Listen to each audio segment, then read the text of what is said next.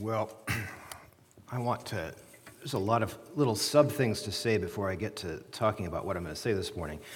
But the first thing is just to reflect on how grateful I am for our volunteers that pulled together the Christmas dinner. Really grateful for all the work that went into that. I stopped by at the end of the day, and that was quite a sopping day.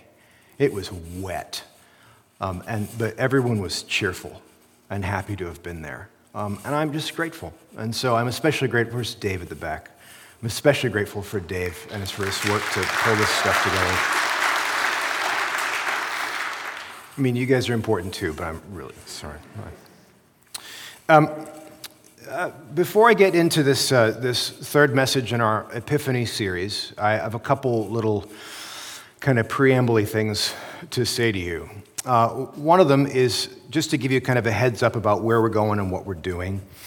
When I arrived in December, the Lord had put on my heart the virtues, faith, hope, and love, as the place to begin. That's all he'd given me. And so, all right, here we go. And then about halfway through December, they were asking me, what are we doing in January, Jeremy? And I thought, I guess I should give this thought. And we landed on this idea of spending time in Epiphany. And so we had another kind of 4 weeks to hold our place while we figure out and while we listen. And so just so you know, in the coming months, we're going to flip into a book of the Bible. And we're just going to have time reading the Word together as a church. So we're going to flip into a Bible, a study of a book. I haven't picked the book yet. That's Tuesday. So I picked that on Tuesday. But we're, just so you know, kind of where we're headed in this stuff. I do, as a rule, in case you're curious about preaching, I do like to kind of go back and forth between like theological topics and then books of the Bible. I like to flip back and forth. And it's just whatever the accidents of fate or the leading of the Lord or however it came out, that we began with a lot of kind of topics and theological topics. And that's just kind of how it ended up. And all that to say, today we have probably the most intense theological topic of all that we've dealt with so far. In fact, if you've been watching Elliot's 1-minute sermon videos, I'm planning to make his job really hard this week. Okay?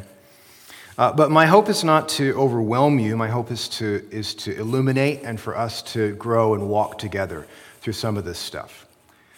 So we've been reflecting on the season of Epiphany. In fact, we get to today revisit the Magi. We talked about how the light goes on for various people. We began with, 2 weeks ago, the Magi. Those were those foreign scientists who were the first Gentiles to worship King Jesus. Last week, we looked at the Ethiopian eunuch, who was the foreign official, who was another of the first Gentiles to worship Jesus. Now, one of the things that I highlighted for us last week was the fact that the Magi came to Jesus through their study of the natural world, while the Ethiopian came to Jesus through his study of Scripture. And I talked about this as a theological distinction between what we call general revelation, God revealed generally through the natural world, and special revelation, God revealed especially through the words of the Scriptures. So this week we come back to the Magi because there's more for us to explore in the story of their Epiphany. So let's look again at how Matthew describes them in the beginning of his gospel. This is Matthew chapter 2, verses 1 and 2, where Matthew writes, Now after Jesus was born in Bethlehem of Judea in the days of Herod the king, Magi from the east arrived in Jerusalem, saying, Where is he who has been born King of the Jews? For we saw his star in the east and have come to worship him. Now, I'm not going to go over the whole content that we outlined about who the Magi are again, but in all likely, these men are from Persia, and as students of the stars, they are also most likely Zoroastrian priests. In other words, not only are they ancient men of science, they come from another religion. So their presence worshiping at the feet of the infant Christ raises an important question. Can other religions lead people to Christ? Is there a revelation of God, our Christian God, from within other religions? This is a big question. Now, I don't want you to think this is simply an ancient question dealing with an ancient text. Some of you may know the story of Nabil Qureshi, who's the young Pakistani-American man who came to faith from within Islam. Now, you can read an account of his testimony in the book he wrote. It's called Seeking Allah, Finding Jesus. It's an interesting and lovely little book. It's a lovely testimony. He sadly has gone on to be with the Lord. He died quite young. At a critical juncture in his search, while investigating his own Muslim faith, Nabil had a vision of Jesus in a dream.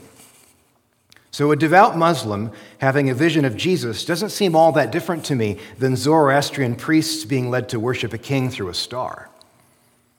It tells me that Jesus appears to be quite busy outside the boundaries of our expectations or our building. He's reaching out to people. If you read the Nabil book, there's a shorter version and a longer version. And I'll tell you, the shorter version is probably better because it's just Nabil's story unfiltered. The longer version is filled with responses of people anxious about his conversion. They're nervous. And the reason the book is longer is because they're nervous about this question. How is Jesus speaking to other people? Okay? So you'll see that even in how this is presented. So what do we do with Zoroastrian priests and this young Muslim? How do we understand their epiphanies from within our Christian witness? Can other religions lead people to Christ? That's the question we have to ask. Can other religions lead people to Christ? Or there's another question we can ask: what is our theology of other religions? Okay? What is our theology of other religions? I want to be perfectly upfront about the difficulty of answering this question. And in the first place, what we're dealing with is pretty advanced stuff. We're dealing with some high-level theology today. And along the way, we have to dip into a tiny bit of philosophy as we consider the nature of truth. And throughout, there's going to be a real temptation to oversimplify the problem. And we have to resist oversimplifications. It's easy to kind of cut off the corners and say, look how easy this fits together. This is not an easy problem. But let me be explicit about what I think is at stake. The question is far too important for us to ignore it. And I'm convinced that our witness on the North Shore will benefit from careful thinking on these topics. I believe that our ability to represent our Christian claims effectively in our culture depends on us being careful thinkers about some of these tough subjects. So I think our witness is at stake here and how we apply it. So I want to dig in. What's our theology of other religions? There are perhaps two traditional ways to address this question. And we can advance on to there's a couple other things coming. So option one, ready? Option one here is this: Christianity and other religions are locked in an utter and irreconcilable contest. All right? A couple more slides will get us to the utter and irreconcilable contest, and we're good to go. Okay? It is either Christianity versus Islam, or Christianity versus Hinduism, or Christianity versus indigenous spiritual practices. We Christians are winning, or the devil is winning, and there is no middle ground, merely a clear-cut, black and white distinction between Christian truth and everything else. This is in many ways the dominant response to the Christian tradition. Okay? So there's a good deal of scriptural warrant for thinking this way, and we see a clear example of this in a passage like 1 Samuel 5, 1-5. Let's go ahead and get 1 Samuel 5 up on the screen, and then we can follow along with it together. After the Philistines had captured the ark of God, they took it from Ebenezer to Ashdod. Then they carried the ark into Dagon's temple, and they set it beside Dagon. When the people of Ashdod rose early the next day, there was Dagon fallen on his face on the ground before the ark of the Lord. They took Dagon and put him back in his place. But the following morning, when they rose, there was Dagon falling in his face on the ground before the ark of the Lord. His head and his hands had been broken off and were lying on the threshold, only his body remained. That is why, to this day, neither the priests of Dagon nor any others who enter Dagon's temple at Ashdod step on the threshold. What's going on? The Philistines had captured the ark of God. The ark was the seat where God, sat in judgment for the Israelites, and they brought it as a kind of trophy, and they set it in their temple, saying, look, behold, our God is bigger than their God. And they woke up in the morning, and the statue of their God had gone, okay, and they thought, oops, let's put him back up again. And the next morning they wake up and the statue had not only fallen off, but his head and his hands had been broken off. Now the message is pretty clear, at least the visualization is pretty clear. Yahweh won, okay? In the battle between Yahweh and Dagon, Dagon loses. Now this is pretty consistent throughout the entire Old Testament. Yahweh is in a state of contest with all the other local gods. In fact, in the battling language of the psalmist, they aren't even gods at all. So Psalm 96, verses 4 and 5 makes this explicit. Great is the Lord and greatly to be praised. He is to be feared above all gods, for the gods of the people are idols, but the Lord made the heavens. In other words, your gods aren't even gods, they're just statues. Okay? And we have to deal with this stuff. So this is a small sampling of the Old Testament. But the overwhelming witness throughout most of the Old Testament scriptures is that Yahweh and other gods are locked in this utter and irreconcilable contest. That no ground of compromise can be admitted between them. And on the strength of passages like these alone, we might conclude that there is no possible way for other religions to contain a pathway to faith in the Christian God. So there's a strong witness that says there's no compromise. So let's look at option 2. Option 2 is this: Christianity and other religions are essentially the same. Christianity and other religions are essentially the same.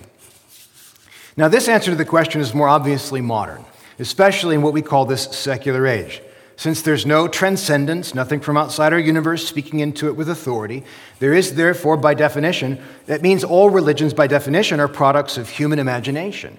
They come from the same source and are therefore equally valid or, as the case may be, invalid, because they're all merely human things.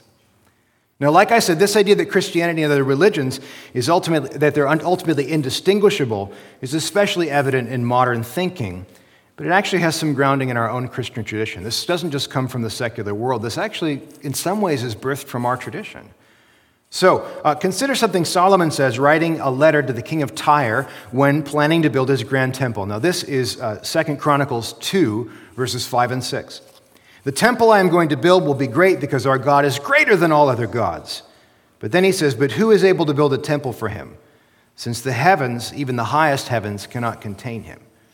Who then am I to build a temple for him except as a place to burn sacrifices before him? So Solomon's thoughts have this sudden moment where he realizes my temple vision isn't going to be big enough because God can't fit within an earthly temple. He's busy outside the bounds of our ethico-religious cultural comfort zone. That's why figures like Melchizedek throughout the Old Testament, the priest who has nothing to do with national Israel but somehow is a priest of Yahweh, they're so beguiling. By all accounts, God is beyond containment. He can't be trapped in a box or held to the limits of our concepts of how things should work. Isaiah chapter 40, verses 13 and 14 explores this very idea. It says there, who has directed the Spirit of the Lord, or who as counselor informed him? With whom did he consult, and who gave him understanding? Who can tell God how to think? Whose mind can contain God? Isaiah wonders. Who can govern him? Certainly not our thoughts about God. I have lots of thoughts about God. None of those thoughts control God, can they? Otherwise, God would be smaller than my thoughts. And so we say that God is infinite. A finite thing is a thing with limits, but to be infinite is to be beyond limits. And in addition to this infinitude, there are additional qualities of God we talk about. We could talk about his incomparability or his ineffability. Last week we had the omnis, and this week we have the ins. We'll put the omnis and the ins up on the screen for a moment now. Go ahead to the next, because I didn't write it in my notes. We have that God is omnipotent. He has all power. He is omniscient. He has all knowledge. He's omnipresent. He could be in every place. And he's omnibenevolent. He is all good. But in addition to the omnis, we have some ins. Ready? Here's the ins. He's infinite. He's without finitude. He's incomparable. You can't compare him to anything to make sense of him. And he's ineffable. I like the word ineffable. It means he's too big for words to capture. There's too much going on. So we have the omnis and with the ins, both describing God. And if God, the Christian God, is so far beyond our conceptualizations, how can we know that he isn't working in other religions or even every other religion? Better yet, if God is, as we admit, so limitless, how dare we limit his work through our meager understanding of Christianity? Do you kind of hear how the argument's going with this? And in some ways, the idea that all religions are the same has some grounding in our own tradition, recognizing how ineffable God is. But it's slick, and it's somewhat slippery that many theologians throughout history have played this game. They say God is beyond our concepts. That's true. And they say that you can't know God fully. That's also true. And then they make this move. Therefore, anything you say about God is suspect. Wait a minute, that part's false.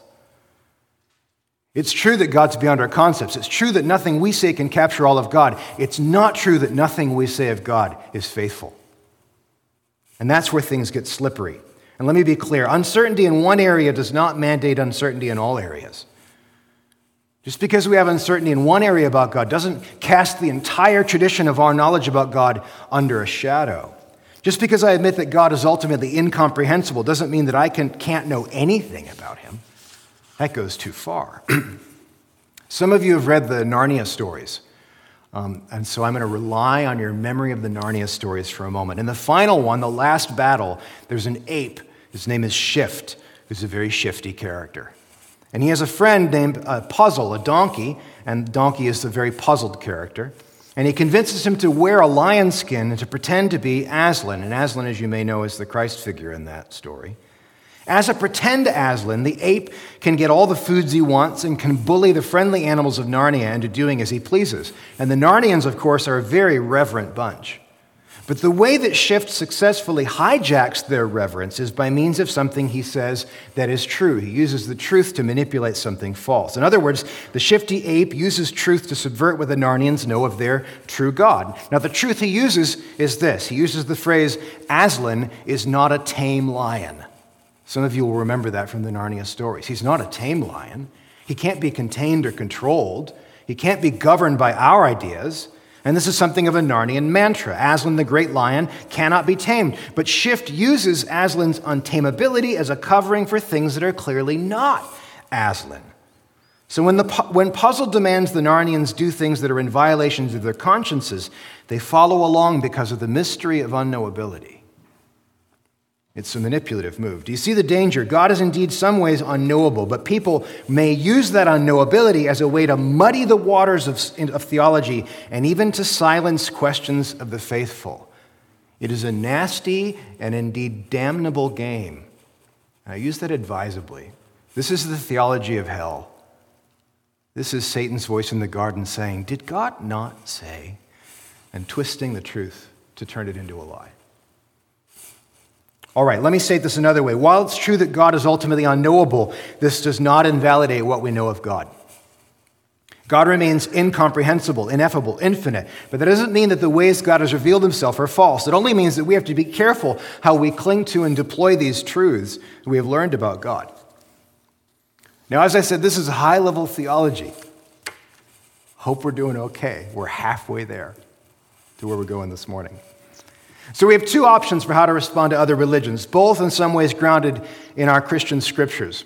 I've got a little sliding scale we'll put up here. On the one side, we have an issue of pure contest, utter and irreconcilable contest between Christianity and other religions. On the other side, a story of sameness. Well, God's unknowability means we can't really know what's going on in other religions, and so we probably can't say anything at all about these things. So here's the question. Where do the Magi fit on this scale?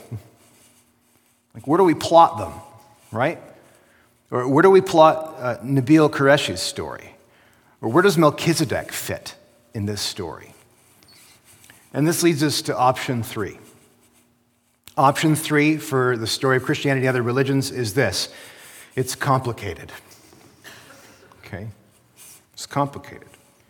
There's something going on where the Magi can find Jesus from within Zoroastrianism and where Nabil can find Jesus from within Islam. It is neither the case that the contest is irreconcilable, nor is it the case that all religions are the same. And in point of fact, we have key scriptures to support this kind of middle position as well. And the most important of these is probably John 10, verses 14 to 16, where Jesus says the following, "I am the good shepherd. I know my sheep, and my sheep know me, just as my Father knows me, and I know my Father, and I lay down my life for the sheep." Now here's the key verse. "I have other sheep that are not of this sheep pen. I must bring them also. They too will listen to my voice, and there shall be one flock and one shepherd." So what does Jesus mean when he says there will be other sheep? Traditionally, we think he means he's referring to the Gentiles, which are not the Jewish sheep. And I think this is right, but I need to stress right now that the Gentiles were almost entirely followers of other religions. People within other religions who are waiting to hear the voice of Jesus and respond to it. So how is God at this moment reaching out to those sheep so that they can recognize the voice of Jesus? What's God doing to get to those people? And the fact that God is reaching out in this way suggests that the relationship of Christianity to other religions is neither this irreconcilable contest nor a blanket equality of religious truths. And I want to suggest this morning that God is preparing people in other religions to hear his voice by means of the truth. So how does this work? How is God doing this? It works primarily because this is the way that truth works, for how God has designed the universe to work. And for the next minutes, I want to talk about the truth And I want to break it down for you in 3 statements. So statement number 1 is this: all truth is God's truth. All truth is God's truth. I take the phrase from a lovely Christian philosopher. He's now with the Lord. His name is Arthur Holmes. And he wrote a book of the same title. I don't know that I recommend the book to you. It's a tough read. It took me a long time. It's a short book, and I had to spend a lot of time reading it.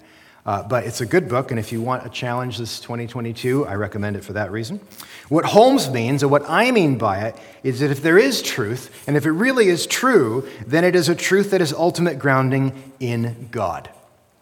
So I need to talk about this for a few minutes more, and we have to talk about the idea of truth.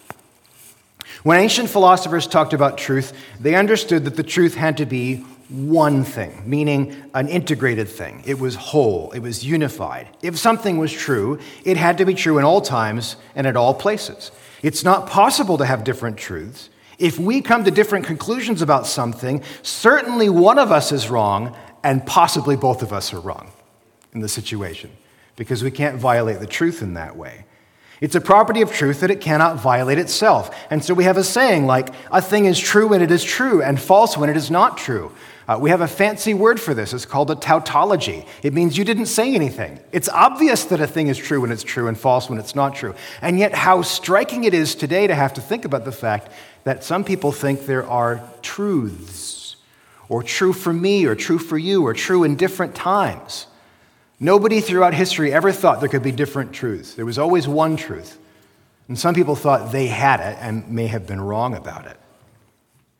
So what do we mean when we say that something is true? Well, at its heart, for a thing to be true is a measure of correspondence. Track with me. I think you'll be all right. Truth is a measure of correspondence. A statement or a belief or a line is true to the degree that corresponds with reality. The statement, "We are in church," is true if it corresponds with reality. I want to propose to you, "We are in church" is a true statement because it's reality. The statement, "We are on the earth," is true because it corresponds with reality. We are indeed on the earth. Some of you may think you are not on the earth, and I encourage you to seek prayer. If I draw a line, the line is true so far as it maintains its property of being a straight line between 2 points. If it curves or bends or is jagged, it's not a true line. It has to correspond with the reality of what a line is. Truth measures correspondence to reality. So as philosophers over time began to think more about reality and about truth, and especially about the difficulties of language, they came to nuance these understandings quite a bit. And in the process, they incorporated a greater sense of, maybe let's call it, intellectual humility about these things. They recognized that there was no way for us to say everything that could be said about something. A statement is true when it corresponds to reality, but no statement captures the whole of reality. I'm going to try and explain this by using an illustration one of my mentors uses for me. So this is a pen. This is a true statement. I can say lots of true things about this pen. It's made of bamboo. It's about 6 or 7 inches in length. It has green ink. Okay? It weighs so many grams, and I purchased it in Scotland. All these things are true, but you know what? There's so many more things I could say about this. I could talk about its molecular composition. I could describe the origin of its ink, where it came from. I could talk about its geolocational position in the galaxy. I could describe the person who made the pen. I could talk about the different things I've written with the pen, mostly my notes prepping my PhD came from this pen. I could talk about the things I might want to write with this pen in the future. Do you understand? There's more and more things we can say. We can always clarify, expand, and develop our truth further. The new truths we learn don't invalidate the old truths, but truth is this kind of ever-widening understanding of correspondence to reality. And it gets more and more difficult the further we go. The point is this: I can speak endless number of true words about the pen, but very few final words. And the new words don't invalidate the old ones, but they texture and illuminate them further. And the point of the exercise is to clarify our posture with respect to the truth. I can say all sorts of true things, but there will always be further illuminations, clarifications, and perspectives that enhance our understanding of the truth. And they always adjust us and align us more with reality. So let's go from philosophy back to Bible for a second. This concept of correspondence makes Jesus' most famous statement about the truth all the more striking. John 14:6, I am the way, the truth, and the life. No one comes to the Father but through me. Now, this is without doubt one of the most preposterous claims in the entire New Testament. I am the truth? How can this possibly be? How can the truth be a person or personal in that way? It doesn't make sense. Except if truth is correspondence to reality, then what we encounter in the person of Jesus is the clearest and most perfect correspondence to ultimate reality. When you look at Jesus, you're seeing the Father. And that's breathtaking. And I want to propose to you that John's hearers found it breathtaking as well. Oh, when I look at you, I'm seeing what's behind everything. A perfect correspondence? It's astonishing. It's because truth is correspondence to this ultimate reality that all truth is God's truth. Anything we encounter in any field of life, in any branch of human experience, if it has any correspondence to reality, it must correspond in however distant and vague a way to the reality of our Creator God. If it has truth in it, it's connected to our God somehow, irrespective of where it comes from. Now, this feeds into a second statement. So statement one was all truth is God's truth. Statement two is this. It's a little more theological, but I think you're good for it. The relationship between general and special revelation is mirrored in that between other religions and Christianity. Okay? The relation between general and special revelation is mirrored between other religions and Christianity. This is theology. If it goes in one ear and out the other ear, that's okay. Let's do our best. Christian theology holds, like I said, that there is a general or broad or expansive revelation of God throughout the created world, and we hold there's a special revelation of God throughout the words of the Scriptures. Okay? You can learn something about God by studying sunsets. You can really learn about God by studying His Word. And to remind you, this is the distinction we've built over the last few weeks together. What I'm suggesting is that here is a similar relationship between other religions and Christianity. That because the nature of truth is correspondence, other religions possess some avenues, however obscured they may be, to the truth. At the same time, we hold, as in faith, that the perfection of truth is revealed in Christ Jesus. And so I'm suggesting the knowledge of God is as diffused throughout other religions as the potential knowledge of God is diffused throughout the sciences. It's not guaranteed, but it has potential. At the same time, I'm stressing that in Christianity, there is a special unveiling of God. It's a different kind and potency, which leads us to faith. And in fact, we're going to talk about the Holy Spirit next week. So let's clarify further. What do I mean when I say there are truths in other religions, or truth in other religions? I mean that elements in every other religion, inasmuch as those elements correspond to reality, must correspond to the ultimate reality, which we know in Christ Jesus. When other religions reflect on aspects like purity, or the human condition, or spiritual practice, or a life of faith, or the nature of transcendence, or the longings of the human heart, if those reflections correspond to reality, then it is in the nature of truth that some of those correspondences will align with ours. There is truth in other religions, no matter how obscured. Now, this leads critically to the third statement, which is this. Truth in other religions is proto-evangelistic. That's another one of my favorite words, proto-evangelistic. There's Brendan going, oh man. It means it precedes evangelism. It means it's the seeds of God laying ahead so that when people hear the good news, they respond in faith to what God has been doing in their hearts. And so when we encounter something true in another religion, whether it's the desire to seek God faithfully in Islam, or the desire to look for meaning in the universe in Zoroastrianism, or the desire for purity in Hinduism, or the desire for shalom present in certain forms of indigenous spirituality, that truth, inasmuch as it corresponds to reality, is, I believe, a means of God communicating Himself to others. Now, this means that our job in engaging other religions is to find those truths and accent them and highlight them and illuminate them so that the potential for coming to the knowledge of Christ can be activated in that person. C.S. Lewis, in his own tortured journey to faith, found himself exploring an array of religious and philosophical options before him. And after he'd resolved the crisis, he wrote about it in a little book called The Pilgrim's Regress. If you're going to read one book by C.S. Lewis this year, don't read this one. Okay. It's not his best work. It's great stuff, it's great theology, but it's not his most readable. In the preface to that book, though, he wrote about the process of searching and how in each aspect of his search, he found parts of the truth, but not the whole, and how those aspects whetted his appetite for more truth. And reflecting on that experience, here's what Lewis wrote. Lewis writes this: "How if there is a man to whom those bright drops on the floor are the beginning of a trail which, duly followed, will lead him in the end to taste the cup itself?" So Lewis was the man who was walking around and searching for things, and he kept seeing bright drops in his reading, and they seemed to point in a direction. And he said, how if there is a man like me who's following the drops to get to the cup where God has been spilling his own knowledge throughout the rest of the world? God's busy outside our expectations and our building and what we're doing. He's scattering the knowledge of himself throughout the world. And there are people who are hungry to find the cup. And within their dispositions, they're hungry to find the food that God offers. When we view the relation of Christianity to other religions as a pure contest, I think we run roughshod over those places where God has carefully planted seeds of the knowledge of himself.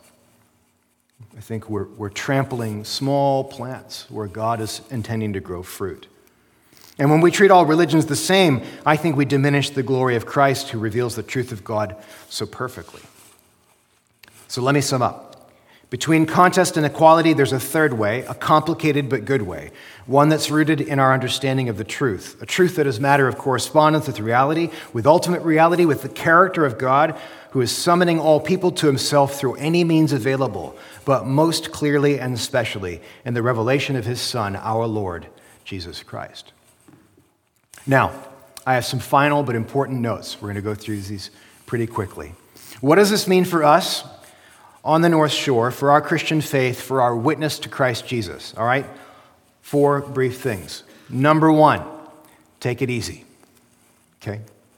Take it easy. Our posture towards other religions or toward the reigning secularism does not need to be combative.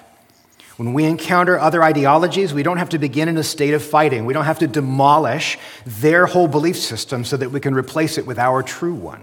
Instead, we can come alongside and find those places of commonality, those places of true correspondence, highlighting and accenting them so that we can lead them into the truth. This should create a sense of relief in approaching those conversations. I don't have to win. I just have to come alongside and let Jesus do the winning. My mentor and one of my teachers, Jerry Root, he's the guy for the pen illustration. He sat with a woman once who seemed troubled, and he talked to her, and he said, what's going on in your life? And he found out she was a Hindu, and he was asking what's going on, and he's asked, tell me about your worldview. How do you deal with things like purity? And she unburdened her heart to him. She says, it's incredibly difficult to find places of purity. And he saw it as an opportunity. He says, can I tell you how in the Christian way we find access to purity? He didn't have to fight her.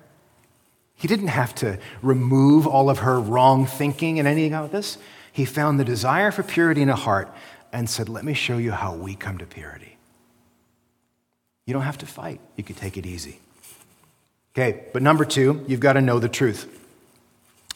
If you're going to do this well, you must know the truth to the best of your ability, which is to say you must know Jesus. It can be extremely confusing business to explore what is true and what is not true, what is fully true and what is half true. The waters have been unhelpfully muddied by a lot of unscrupulous people. The only sure path is to attend with a quite focused attention to what you know to be true. To put this another way, we need to know the truth in order to spot the not quite so true. Another brief illustration. I'm full of little visual illustrations today, and I won't make you do this. I have 2 of the older Canadian $5 bills. I have to tell you something. One of these is counterfeit. Okay, if some of you work in banks, don't report me. I've kept it because it's too good a sermon illustration. Okay? If you want to know how to spot the fake, you don't do it by making a study of fakes. You do it by making a study of the truth. The bill that has the metal stripe on it, not the bill that's missing the metal stripe, right? The bill that has hidden watermarks, not the bill that's missing the hidden watermarks.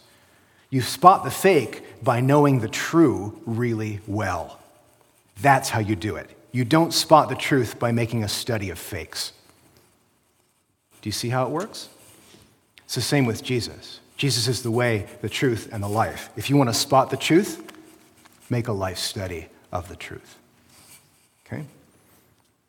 Number 3, know when to fight. Know when to fight. Everything I've said, and despite the fact that we've moved from contest as our primary mode, there is nevertheless an ongoing contest between Christianity and the world. There are places of spiritual possession, of spiritual warfare. There are places of deeply seated idolatry, of false worship that simply cannot coexist with the authority of the resurrected Christ. God may be scattering the knowledge of himself in other religions, but that does not mean he will share the lordship of your heart with another God. He's a very jealous Lord in that respect. So whether that other God be money or power or your sexual freedom or any other thing or person or idea, when it comes to idolatry, Christianity points back to the story of Dagon. We're going to break its head off and shatter its hands. No place for this. But fourth and finally, stay humble. We don't always get it right. And sometimes we get it really wrong. And the only way to make sure we're on the right path is to keep seeking Jesus and not be confident in our own understanding. So with that, I pray that may Christ our Lord, the King of Kings, lead us into his humility through the power of his Spirit and to the glory of God, our one true and only Father. Amen.